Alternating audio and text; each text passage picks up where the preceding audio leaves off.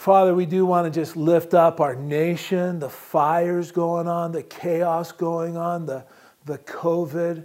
Lord, would you bring an end to all of these things, Lord? Would you bring an end to these things for your glory? And Lord, until that time that you do bring an end to these things, would you use these things for your glory? Would you place an urgency in our hearts to reach out to people that are, unbelievers that don't know you, even as these days are growing darker and darker and we're closer to your soon return, Lord. Give us an urgency. And Lord, we do want to just pray for our church as a whole. Just your hand of blessing upon the church, your hand of blessing upon the ministries within the church, your vision, your guidance, your direction. Lord, just wisdom for how you would have us use the tithes and offerings that are brought to you. Lord, just give us wisdom. And Lord, we also just now pray for our Bible study, Lord. Would you just speak to our hearts, Lord. Speak to our hearts, Lord, through this chapter in Genesis, chapter 22. Lord, we look to you and just pray you would teach us. In your name we pray, Jesus. Amen. So, like I said, this evening we come to Genesis chapter 2. And in my mind, there are key books of the Bible that every Christian should be familiar with. I would include Genesis, Isaiah, Daniel, Gospel of John, Romans, Hebrews, Revelation. Those are books that I think are really key. And then there are also these very important chapters, these key chapters in the Bible that each one of us should be, again, familiar with. I think of Genesis 1 through 3, the creation and fall of man. I think of Psalm 22, Isaiah 53, John 14, Romans 8, 1 Corinthians 13. And that's just to name a few. But Genesis 22, it would also be on that list because this is probably, in my mind, one of the most important, just at the very least, a very important, but in my mind, probably one of the most important chapters in the entire Bible. And just to be 100% real, you know what? Honestly, I can't, I don't think I can do this chapter justice, to tell you the truth. Sometimes I think it would just be better for us if I would sit down and we would just tune in, a great pastor and listen to him teach, especially in a chapter like this. If we would just look to these men of God that are so eloquent when they teach, so inspired by the Holy Spirit when they teach, it would be such a blessing. I mean, what can I bring to this chapter that hasn't already been commented on by just tremendous men of God, just pillars of the faith, But, sometimes I think, who am I? Who am I to take the word of God upon my lips? And this is a chapter that gives me, fear and trembling when I look into it. But, that's what we're here gathered together today to do, is to look at this chapter. So, in spite of me and my frailties and my inadequacies, we're going to press on. And, through God's grace and strength, we'll press on and dig into this chapter. Anyway, this chapter, it gives us the Father's perspective of the crucifixion. Psalm 22, Psalm 69, it gives us a view of the crucifixion from the Son's point of view, right? Isaiah 53 is a view of the crucifixion from the bystander's point of view. And it's interesting to me is the Gospels of Matthew, Mark, Luke, and John. They're very brief in their description of the crucifixion. Each of them say, something like, a little bit of variation, but each of them say, they crucified him. And that's about all the description. The one place where we get a glimpse of the Father's heart and his emotions in regards to offering his Son is right here in Genesis 22. 1 John 4, 9 through 10 says, "In this the love of God was manifested towards us, that God has sent his only begotten Son into the world, that we might live through him. In this is love. Not that we loved God, but that he loved us and sent his Son to be the propitiation for our sins. Now, the word propitiation, if you're reading the NIV or the New Living Translation, it doesn't say propitiation. And personally, I think that's a problem for those translations because you miss out on just the richness of the word here. The word propitiation, it has a twofold meaning, right? The first is it speaks of atonement for our sins, right? Not just the covering for our sins like in the Old Testament, when the sacrifice was offered and it covered the sins of the people. No, this propitiation, it speaks of cleansing our sins, how we're cleansed through the shed blood of Jesus Christ and his acceptable sacrifice. And then the second fold meaning of that word, and probably the most important part of the definition of this word, it carries with it an idea of God's wrath being satisfied when it was poured out on Jesus while he hung there on the cross.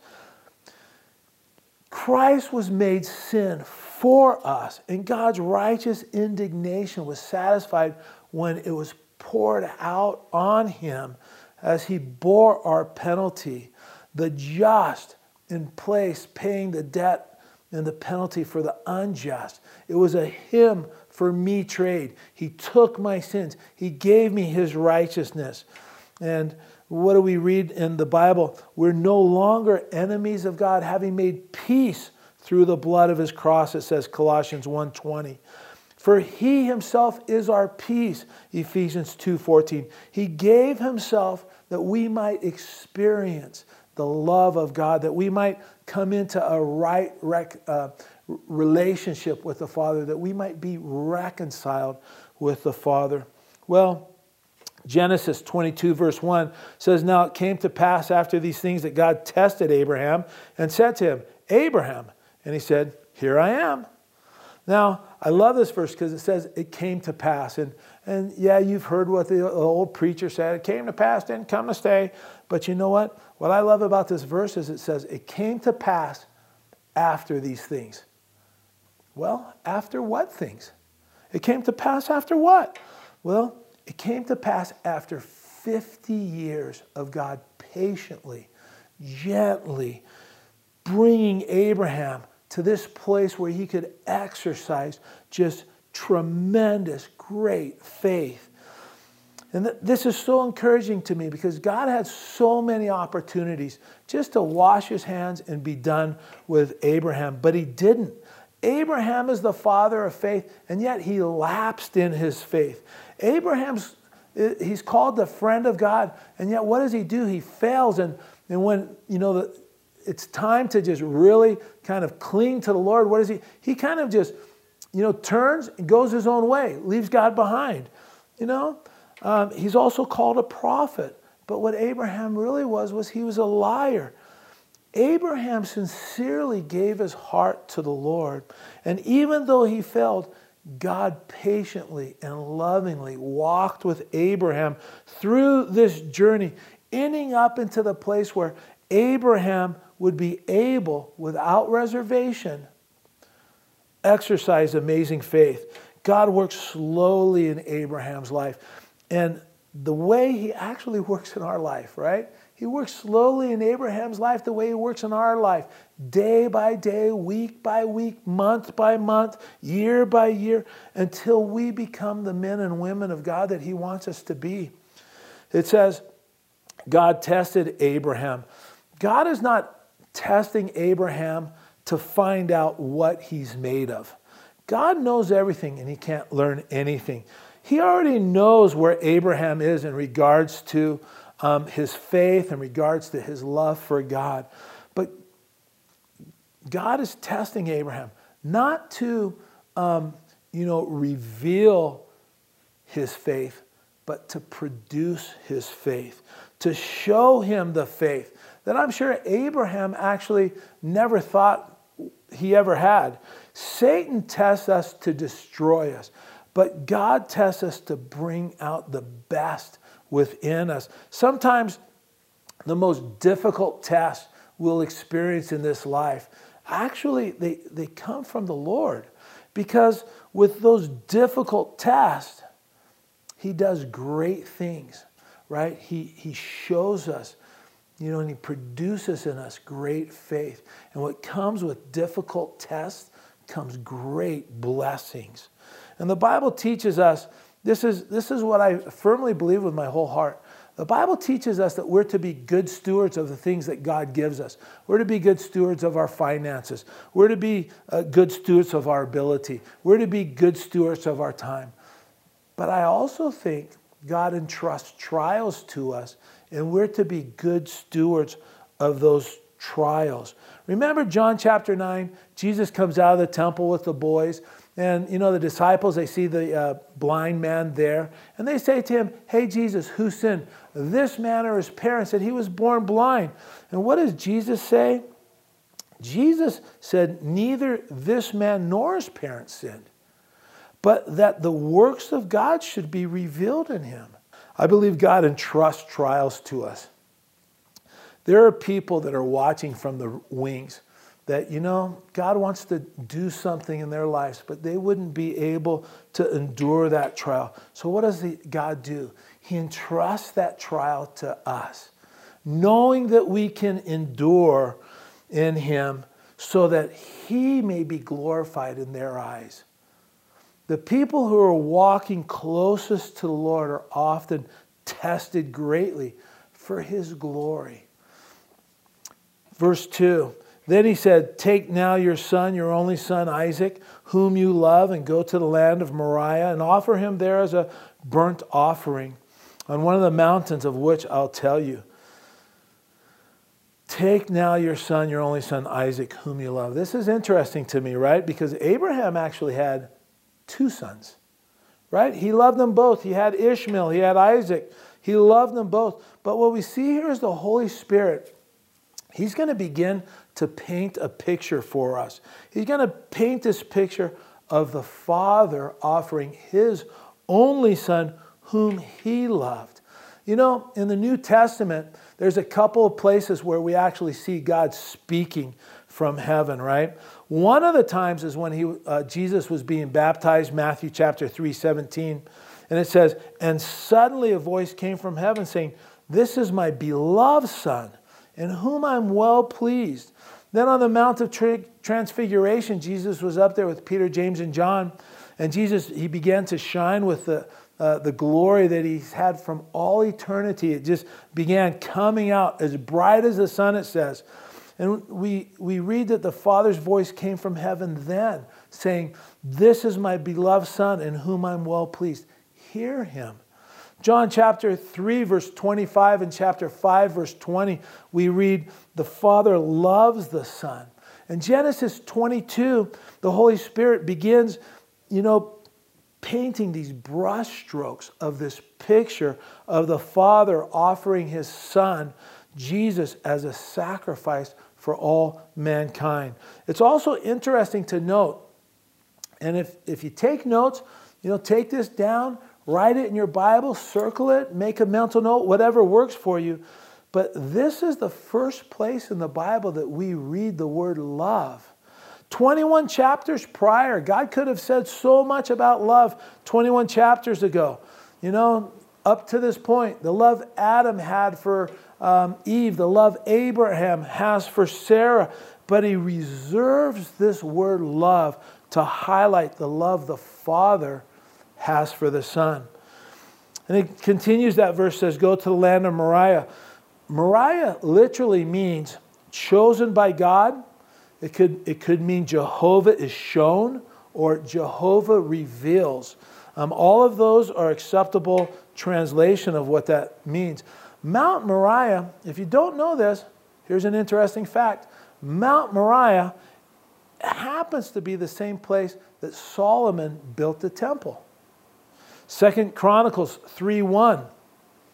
Now Solomon began to build the house of the Lord at Jerusalem on Mount Moriah, where the Lord had appeared to his father David at the place that David had prepared on the threshing floor of Ornan, the Jebusites. Got to get my teeth together. God instructs Abraham to offer his son there as a burnt offering, right?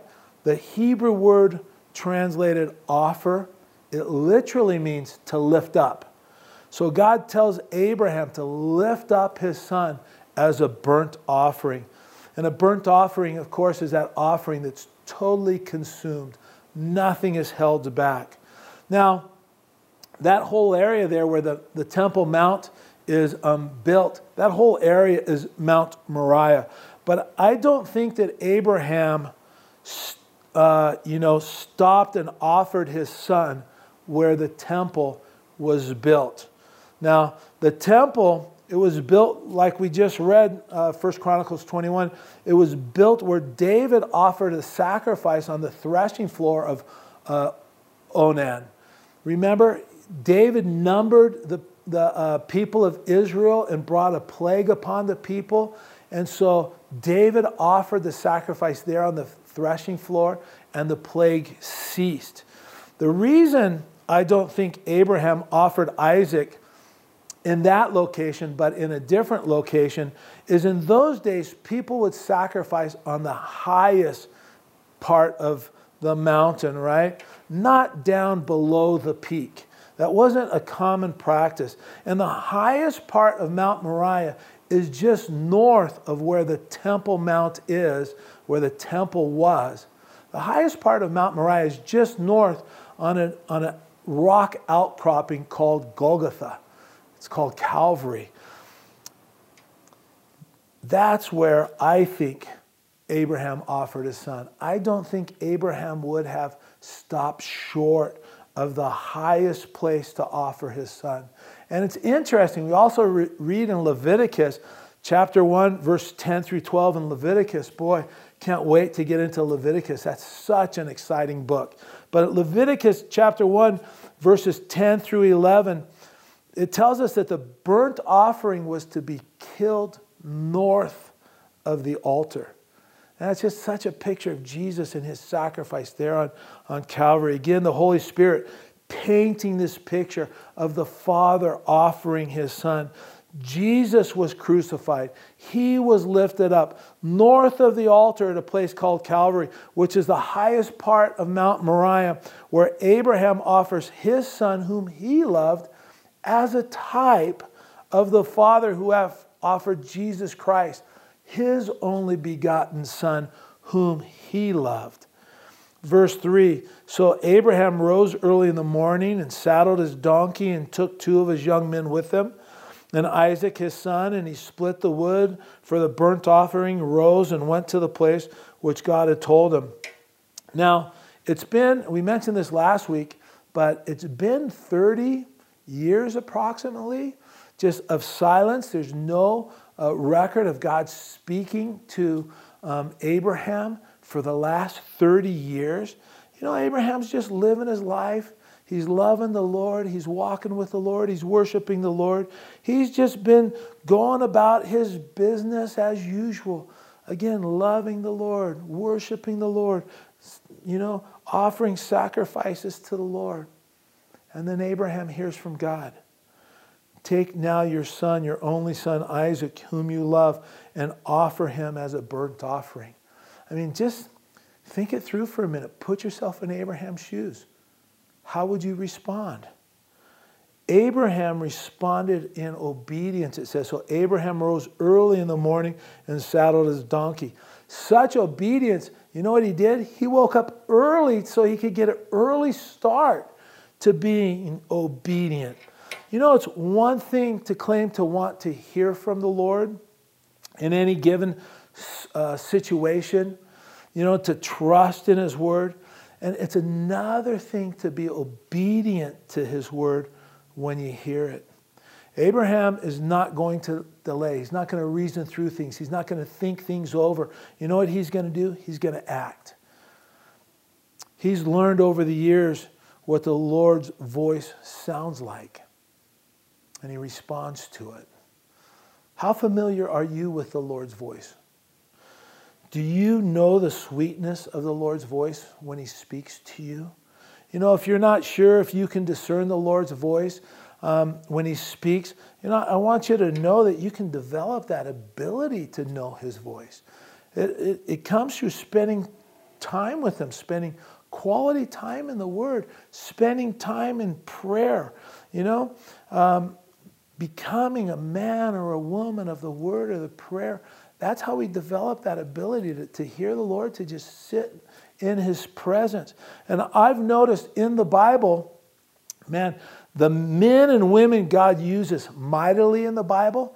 And I've also noticed that the men and women of God that we look up to in our day and age, they're men and women who have devoted themselves to the Word of God and to prayer. Boy, I just want to encourage you, come out to prayer.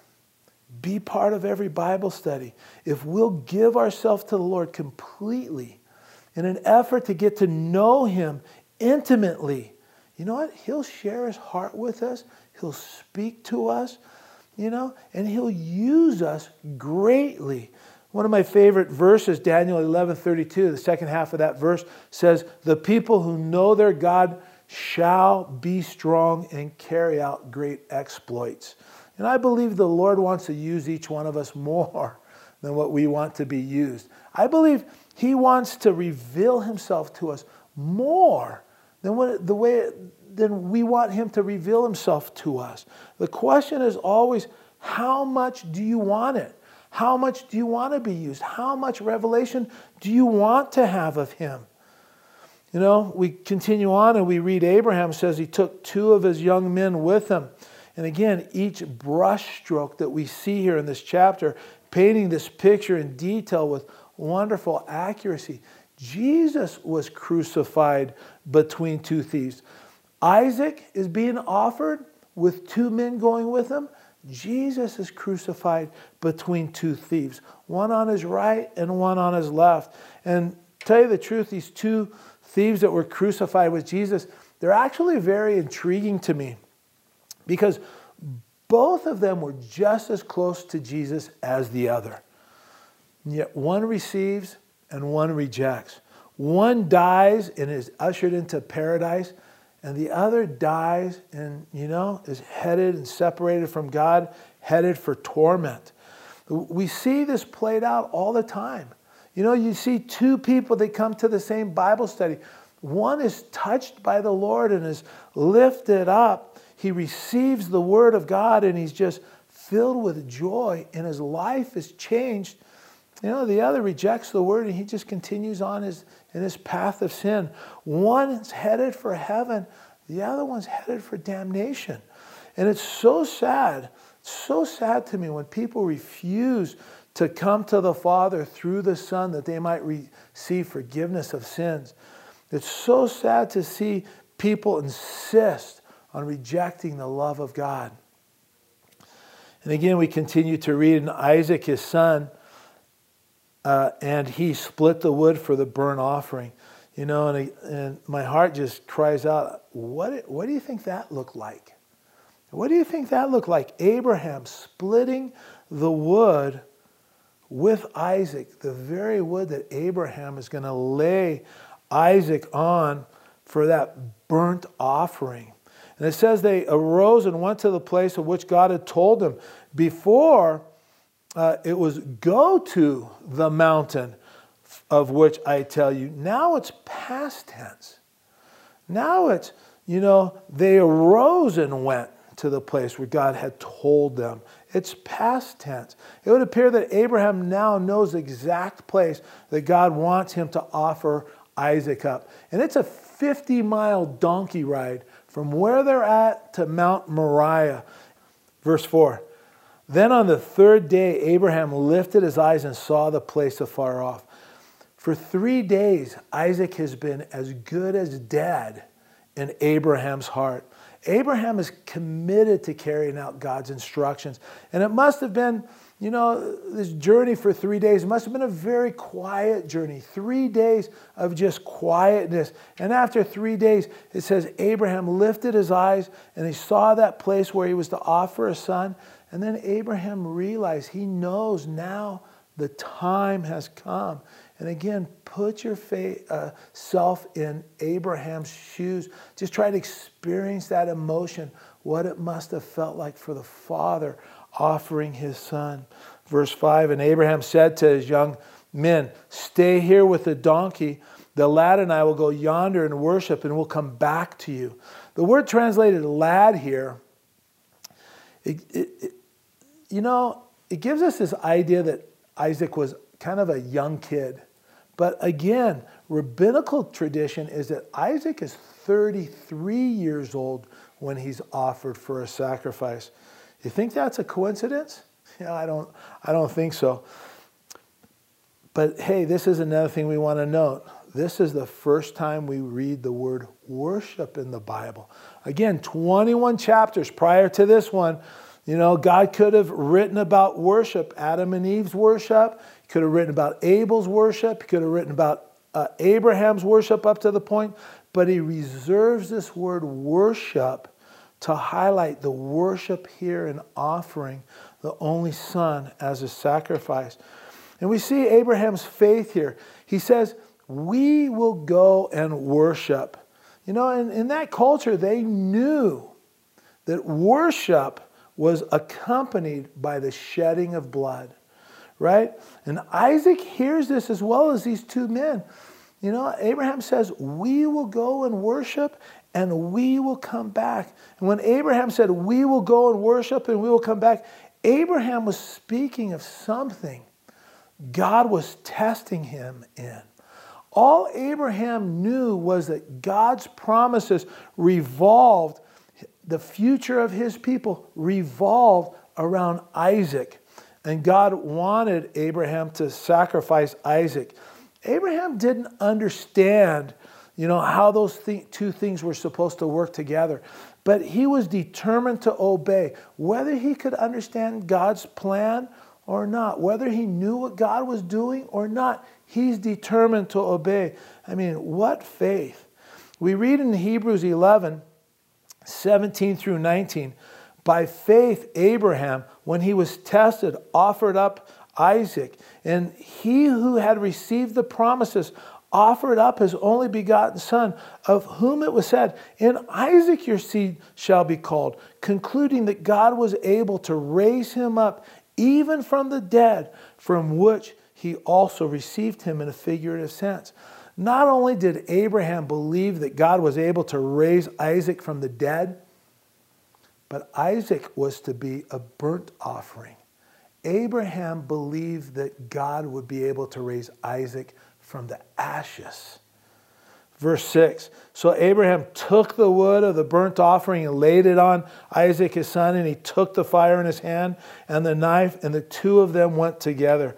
Again, how do you think Abraham felt just laying that wood on his son? Just as Isaac carried the wood for the burnt offering, which he would be offered upon, so too Jesus carries the cross for the sacrifice upon which he would be nailed. Abraham carried the fire and the knife. The implements of sacrifice are carried by the Father. And it would speak of this holy, righteous indignation that Jesus endured on our behalf. 2 Corinthians 5:21 says, for he made him who knew no sin to be sin for us. And boy, you just think about our precious, sinless Savior was made sin for us. I don't even know what that looks like. How do you describe that? He took upon himself the sins of the world, those ugly, vile sins that you could not bear to see. He took them upon himself. He took the sins of the pornographer, of the murderer, of the child molester. He bore those sins. Every vile, disgusting sin that you have no capacity even to imagine was heaped upon our Savior. And God, who is too pure, too righteous to look upon sin, he turns his face from the Son. And Jesus, for the first time of all eternity past, was separated from the Father. So we would never have to endure that wrath and separation. Boy, talk about what love, huh? Verse 7, but Isaac spoke to Abraham, his father, and said, my father. And he said, here I am, my son. Then he said, look, the fire and the wood, but where's the lamb for the burnt offering? You know, Isaac, he says, hey, Dad, you know, here's the fire, here's the wood. Aren't you forgetting something? You know, where's the sacrifice? And again, this is the first time in the Bible that we read the word lamb. 21 chapters prior to this one, God could have written about a lamb as a sacrifice, but he reserves the word lamb to highlight the Lamb of God, the lamb provided by God that will be offered for the sacrifice of the sins of the world. Verse 8, and Abraham said, son, God will provide for himself the lamb for a burnt offering. So the two of them went together. The literal Hebrew here is God will provide himself the lamb. Right? It doesn't say, the literal Hebrew doesn't say God will provide for himself a lamb or he'll provide a lamb for himself. It doesn't say that. It says God will provide himself the lamb. We see God in Christ Jesus hanging on the cross. 2 Corinthians 5:19 said, God was in Christ reconciling the world to himself. And isn't it interesting? The first place you see the word lamb in the New Testament is John 1:29.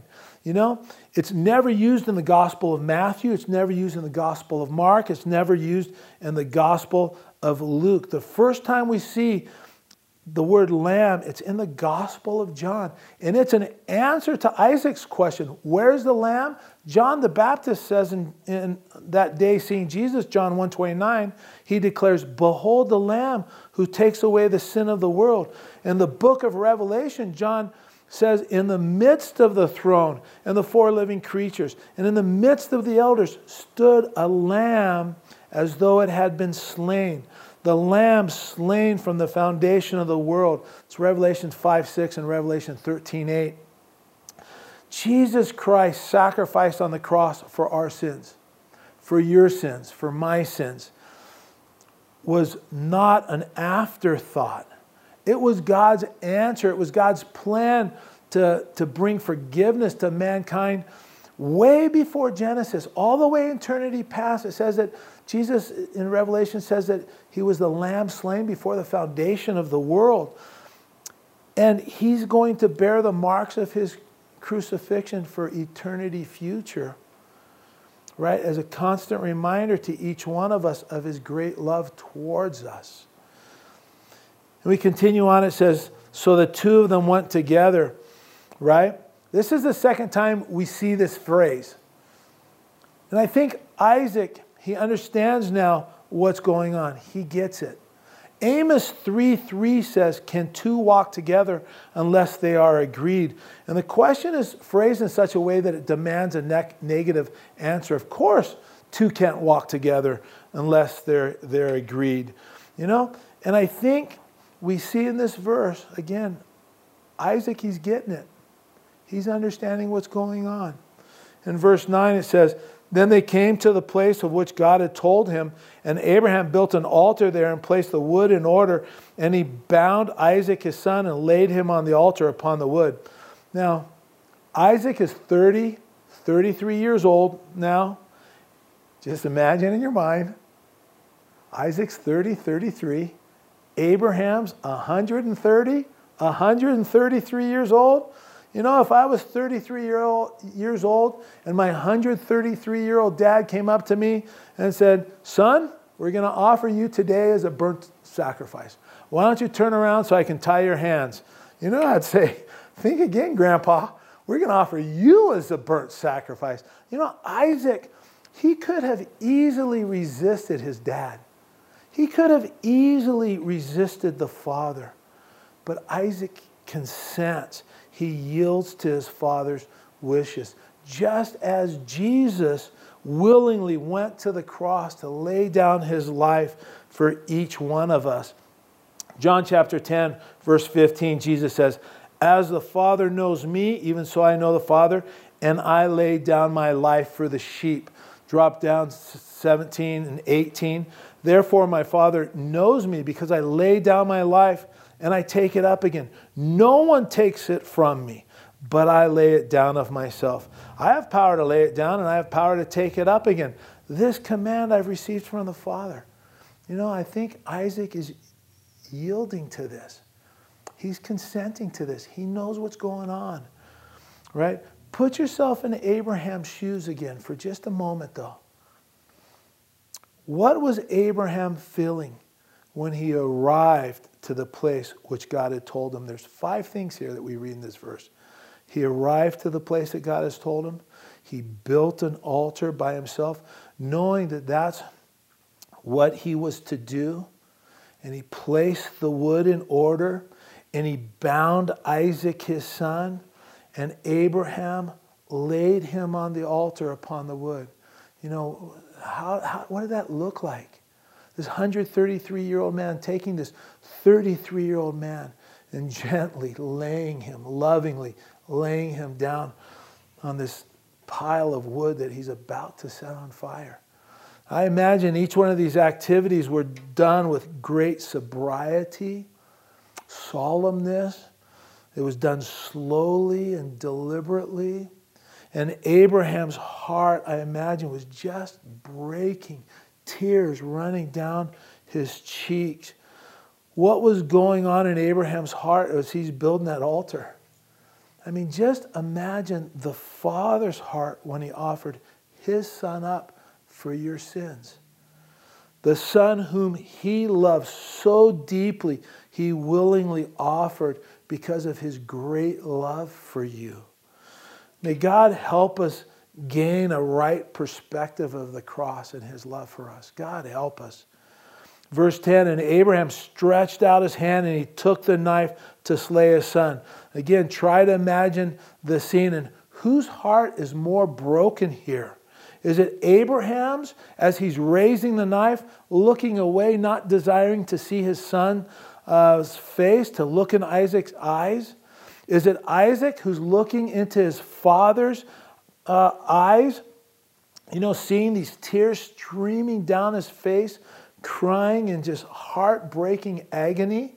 Or is it Isaac with his eyes are closed? Maybe his eyes are closed, anticipating the pain of that knife plunging into his body, and Abraham seeing that on his face. I mean, just place yourself in the situation.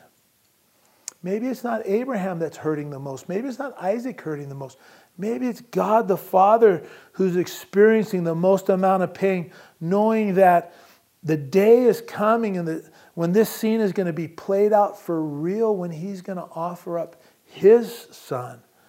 And it'll be his son, Jesus Christ, whom he loves, who he cannot bear to look at in his great moment of pain and agony because he's been made sin, right? We often say, Lord, if you love me, would you please give me this job?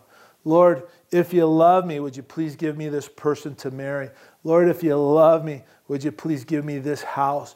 Lord, if you love me, would you please let me take this vacation? Lord, if you love me, would you please just provide for my retirement? You know? This is what John says. In this is love. Not that we loved God, but that he loved us and sent his son to be a propitiation for our sins. God demonstrates his own love towards us, Paul writes, Romans 5:8. In that while we were yet sinners, Christ died for us. We should never put anything else alongside what God has done for us in an attempt to have God prove his love for us. He's given us his very best to show us how great his love for us. God help us not to take this sacrifice of Jesus Christ. God help us not to take the cross for granted as we do. And I'm speaking for myself. You know, I can't speak for you, but I suspect you're like me in that, you know what, we take it for granted. We talk about the cross. We talk about crucifixion like it's nothing, but you know what? our salvation, even though it's free, it's cost God everything. It's cost Jesus everything. God help us. May we never forget what occurred there at the cross. You know, so many churches today, they've abandoned the message of the cross. They've abandoned the message of the blood of Christ, you know, of sin and redemption. Because, you know what, they see it as, you know, those things are gross. Those things turn people off. Talking about the blood, that's offensive. The cross is offensive. So they don't talk about those things. Never tell somebody they're a sinner. I've had people tell me that. You know what? Preaching the cross the way you do, Gary, that's emotional abuse. You should never tell anybody they're a sinner. And believe me, that's come from believers, so-called believers. You know what? The cross, Christ's shed blood, the forgiveness for our sins, His redemption, the sacrifice that was offered that we could be forgiven, that is the good news. Without them, we have nothing. Without them, we have no hope. Spurgeon said, a bloodless gospel is a powerless gospel. It's Jesus' blood shed for our sin. That's what has the power to cleanse us and to save us. Verse 11, but the angel of the Lord called to him from heaven and said, Abraham, Abraham. And he said, here I am. And he said, do not lay your hand on the lad or do anything to him. Excuse me. For now I know that you fear God, since you have not withheld your son, your only son, from me. It says that Abraham feared God. To fear God means to reverence Him as sovereign, to trust Him implicitly, and to obey Him without question. True worshipers of the Lord hold nothing back.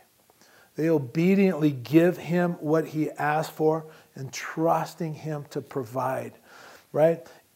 And I just want to say, boy, isn't that exactly what you long for in your Christian walk with the Lord? I mean, don't you just long for that type of obedience, to be that type of worshiper? I do. And at this point, I believe God now has taken Abraham closer to the Father's heart, even more than Abraham would ever know or ever understand. Jesus said, Abraham rejoiced to see my day, and he saw it, was glad, John 8:56. And I believe that this event here, offering the Son, you know, in obedience, offering the Son, this is what Jesus is talking about, referring to this passage. And we see that God, you know, it says, yeah, it says, what did it say? I got to scroll back up here. It says, for God says, since, you know, now I know that you fear God, since you've not withheld your son. God knows where Abraham's faith is. When the angel of the Lord says, now I know that you fear God, since you've not withheld your son, your only son, from me, you know, that wasn't a revelation to God. It wasn't like God was saying, okay, all right, you know, I guess you really do reverence me, you know. I wasn't sure, but that's great. I'm glad to know it, you know. God knows Abraham's heart. But now Abraham knows his own heart and how deep his commitment is to the Lord. And that was the purpose of this test, this trial. I want you to notice something real quick. Look back at verse 11. Who's talking now? It's the angel of the Lord. Well, who's that? We've talked about this before. It's a Christophany. It's a pre-incarnate appearance in the Old Testament of Jesus Christ. And who does the angel say Abraham fears in verse 12? And who is Isaac being offered to in verse 12? Well, it's God. The answer to those questions is God. And the angel of the Lord said, since you have not withheld your son, your only son, from me. The angel says, you know, you're offering Isaac to God. You haven't withheld him from me. The me there is the angel of the Lord, who is God. Jesus, the pre-incarnate Jesus, appears as the angel of the Lord, who is Jehovah. Verse 13, then Abraham lifted his eyes and looked, and there behind him was a ram caught in the thicket by its thorns. So Abraham went and took the ram and offered it up for a burnt offering instead of his son. The ram is not the sacrifice that Abraham spoke of earlier. He said God will provide himself the lamb. He didn't say God will provide a ram for the sacrifice. In God's grace, he provided a ram as a substitution for Isaac. In God's grace, he provided the Lamb of God as a substitution for you and for me. Abraham offered up his son as a sacrifice. God the Father also offered up his son. Paul writes in Romans 8:32, he who did not spare his own son, but delivered him up for us all. What was that like, though, for Isaac to see that substitute, that substitutionary sacrifice? What was it like for Isaac to see that ram bleeding out there on the wood pile, being set on fire, being burned up by the fire?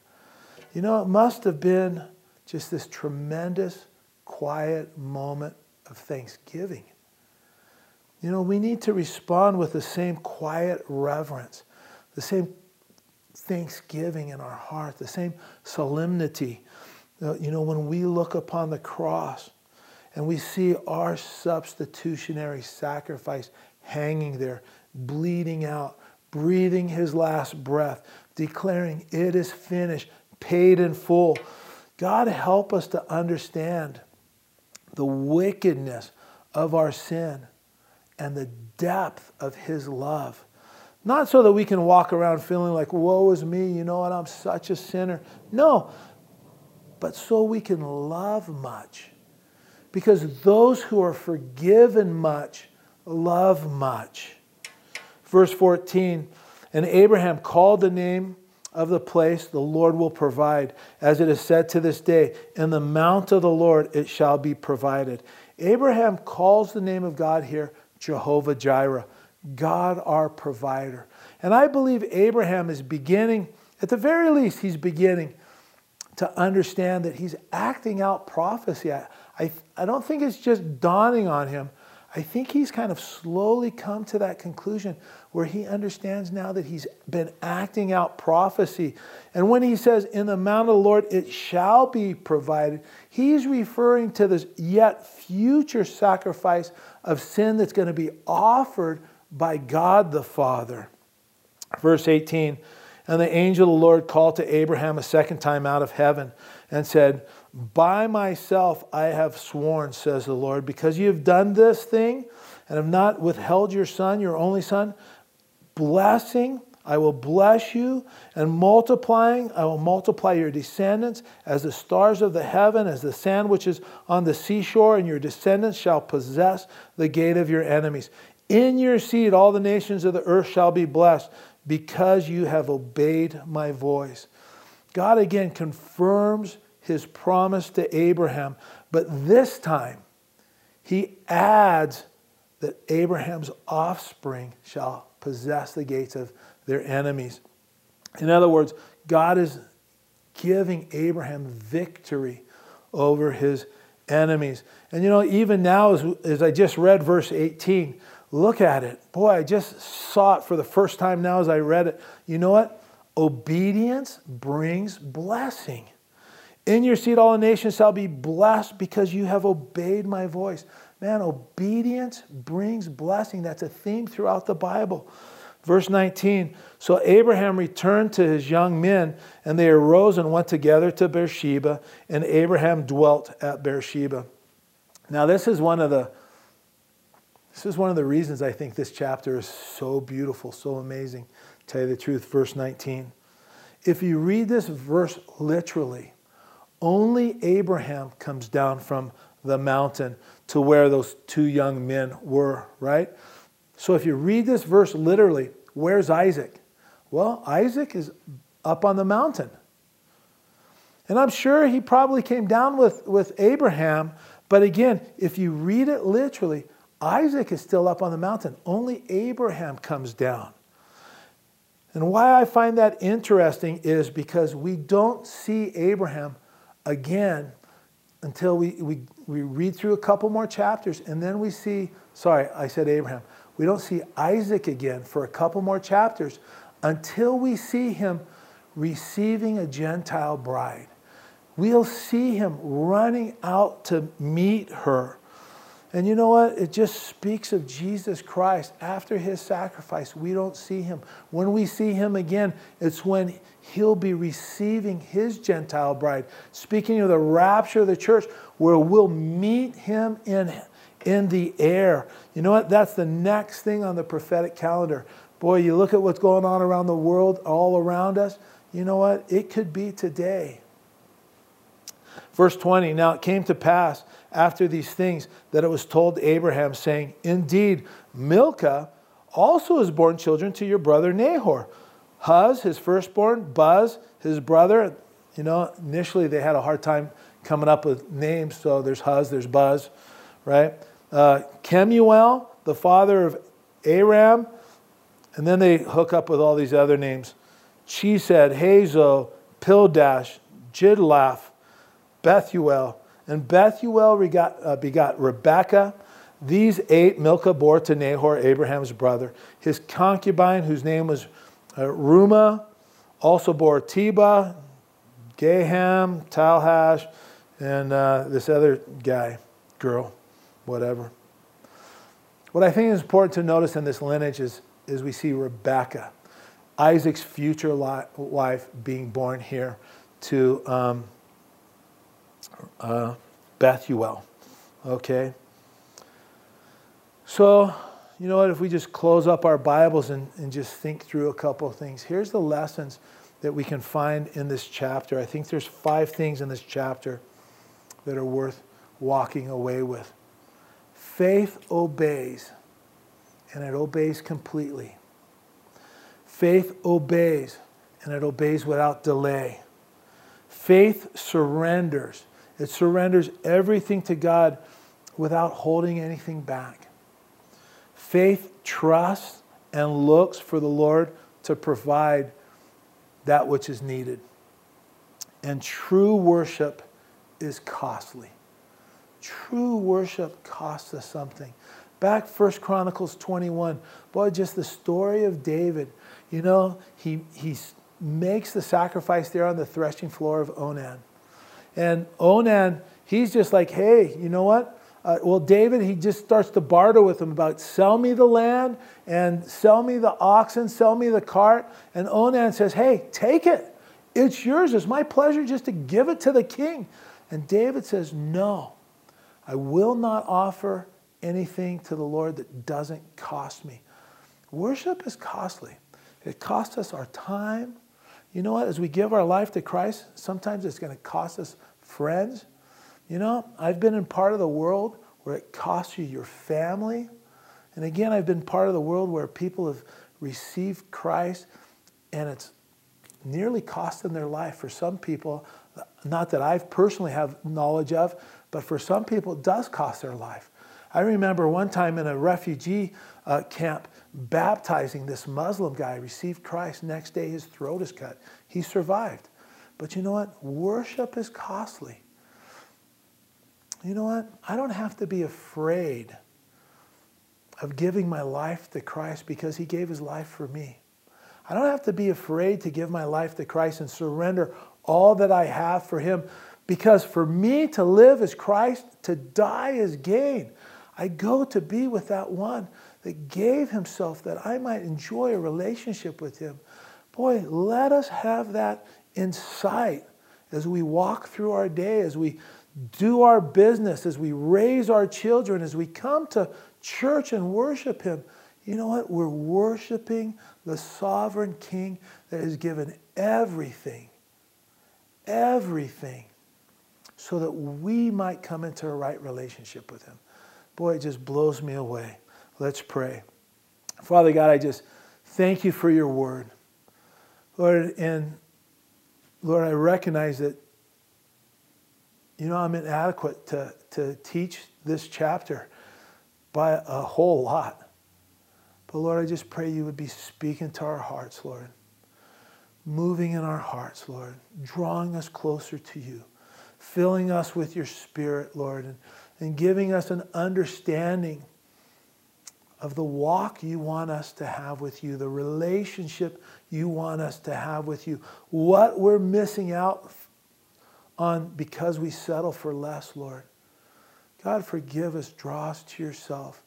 Lord, for anyone out there that doesn't know you, Lord, that hasn't yet surrendered their life to you, Lord, I pray you'd be speaking to them and that they would know that they could just, right now, wherever they're at, say, God, would you forgive me of my sins?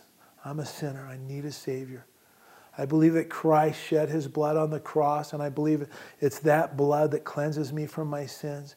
And I believe that he was dead, buried, and on the third day he rose again. Father God, would you forgive me? Give me your Holy Spirit. Fill me with your Holy Spirit and give me the power to walk with you. Lord, I just pray if there's anybody out there that would pray that prayer, that they would understand that you're meeting them right now, that you're hearing them and you're pleased with them and you're going to do a work in their life, a miraculous work that they've never ever imagined before, Lord. Give them the power to live for you, Lord Jesus. I ask it in your name. And Father God, I do pray that you would bless Calvary Chapel of Truckee. Lord, you'd bless the ministries here. You'd bless the men. You'd bless the women. You'd bless the young couples, the young families. You'd bless the kids, Lord. That we would be a people that is committed to you, sold out for you, on fire for you, wanting to share your good news, share your love with the people around us, Lord. Would you make us those type of people? Jesus, we pray these things in your name. Amen. Hey, if you ask Christ into your heart, give me a call here at the office. Let's talk. Let me get a Bible in your hands.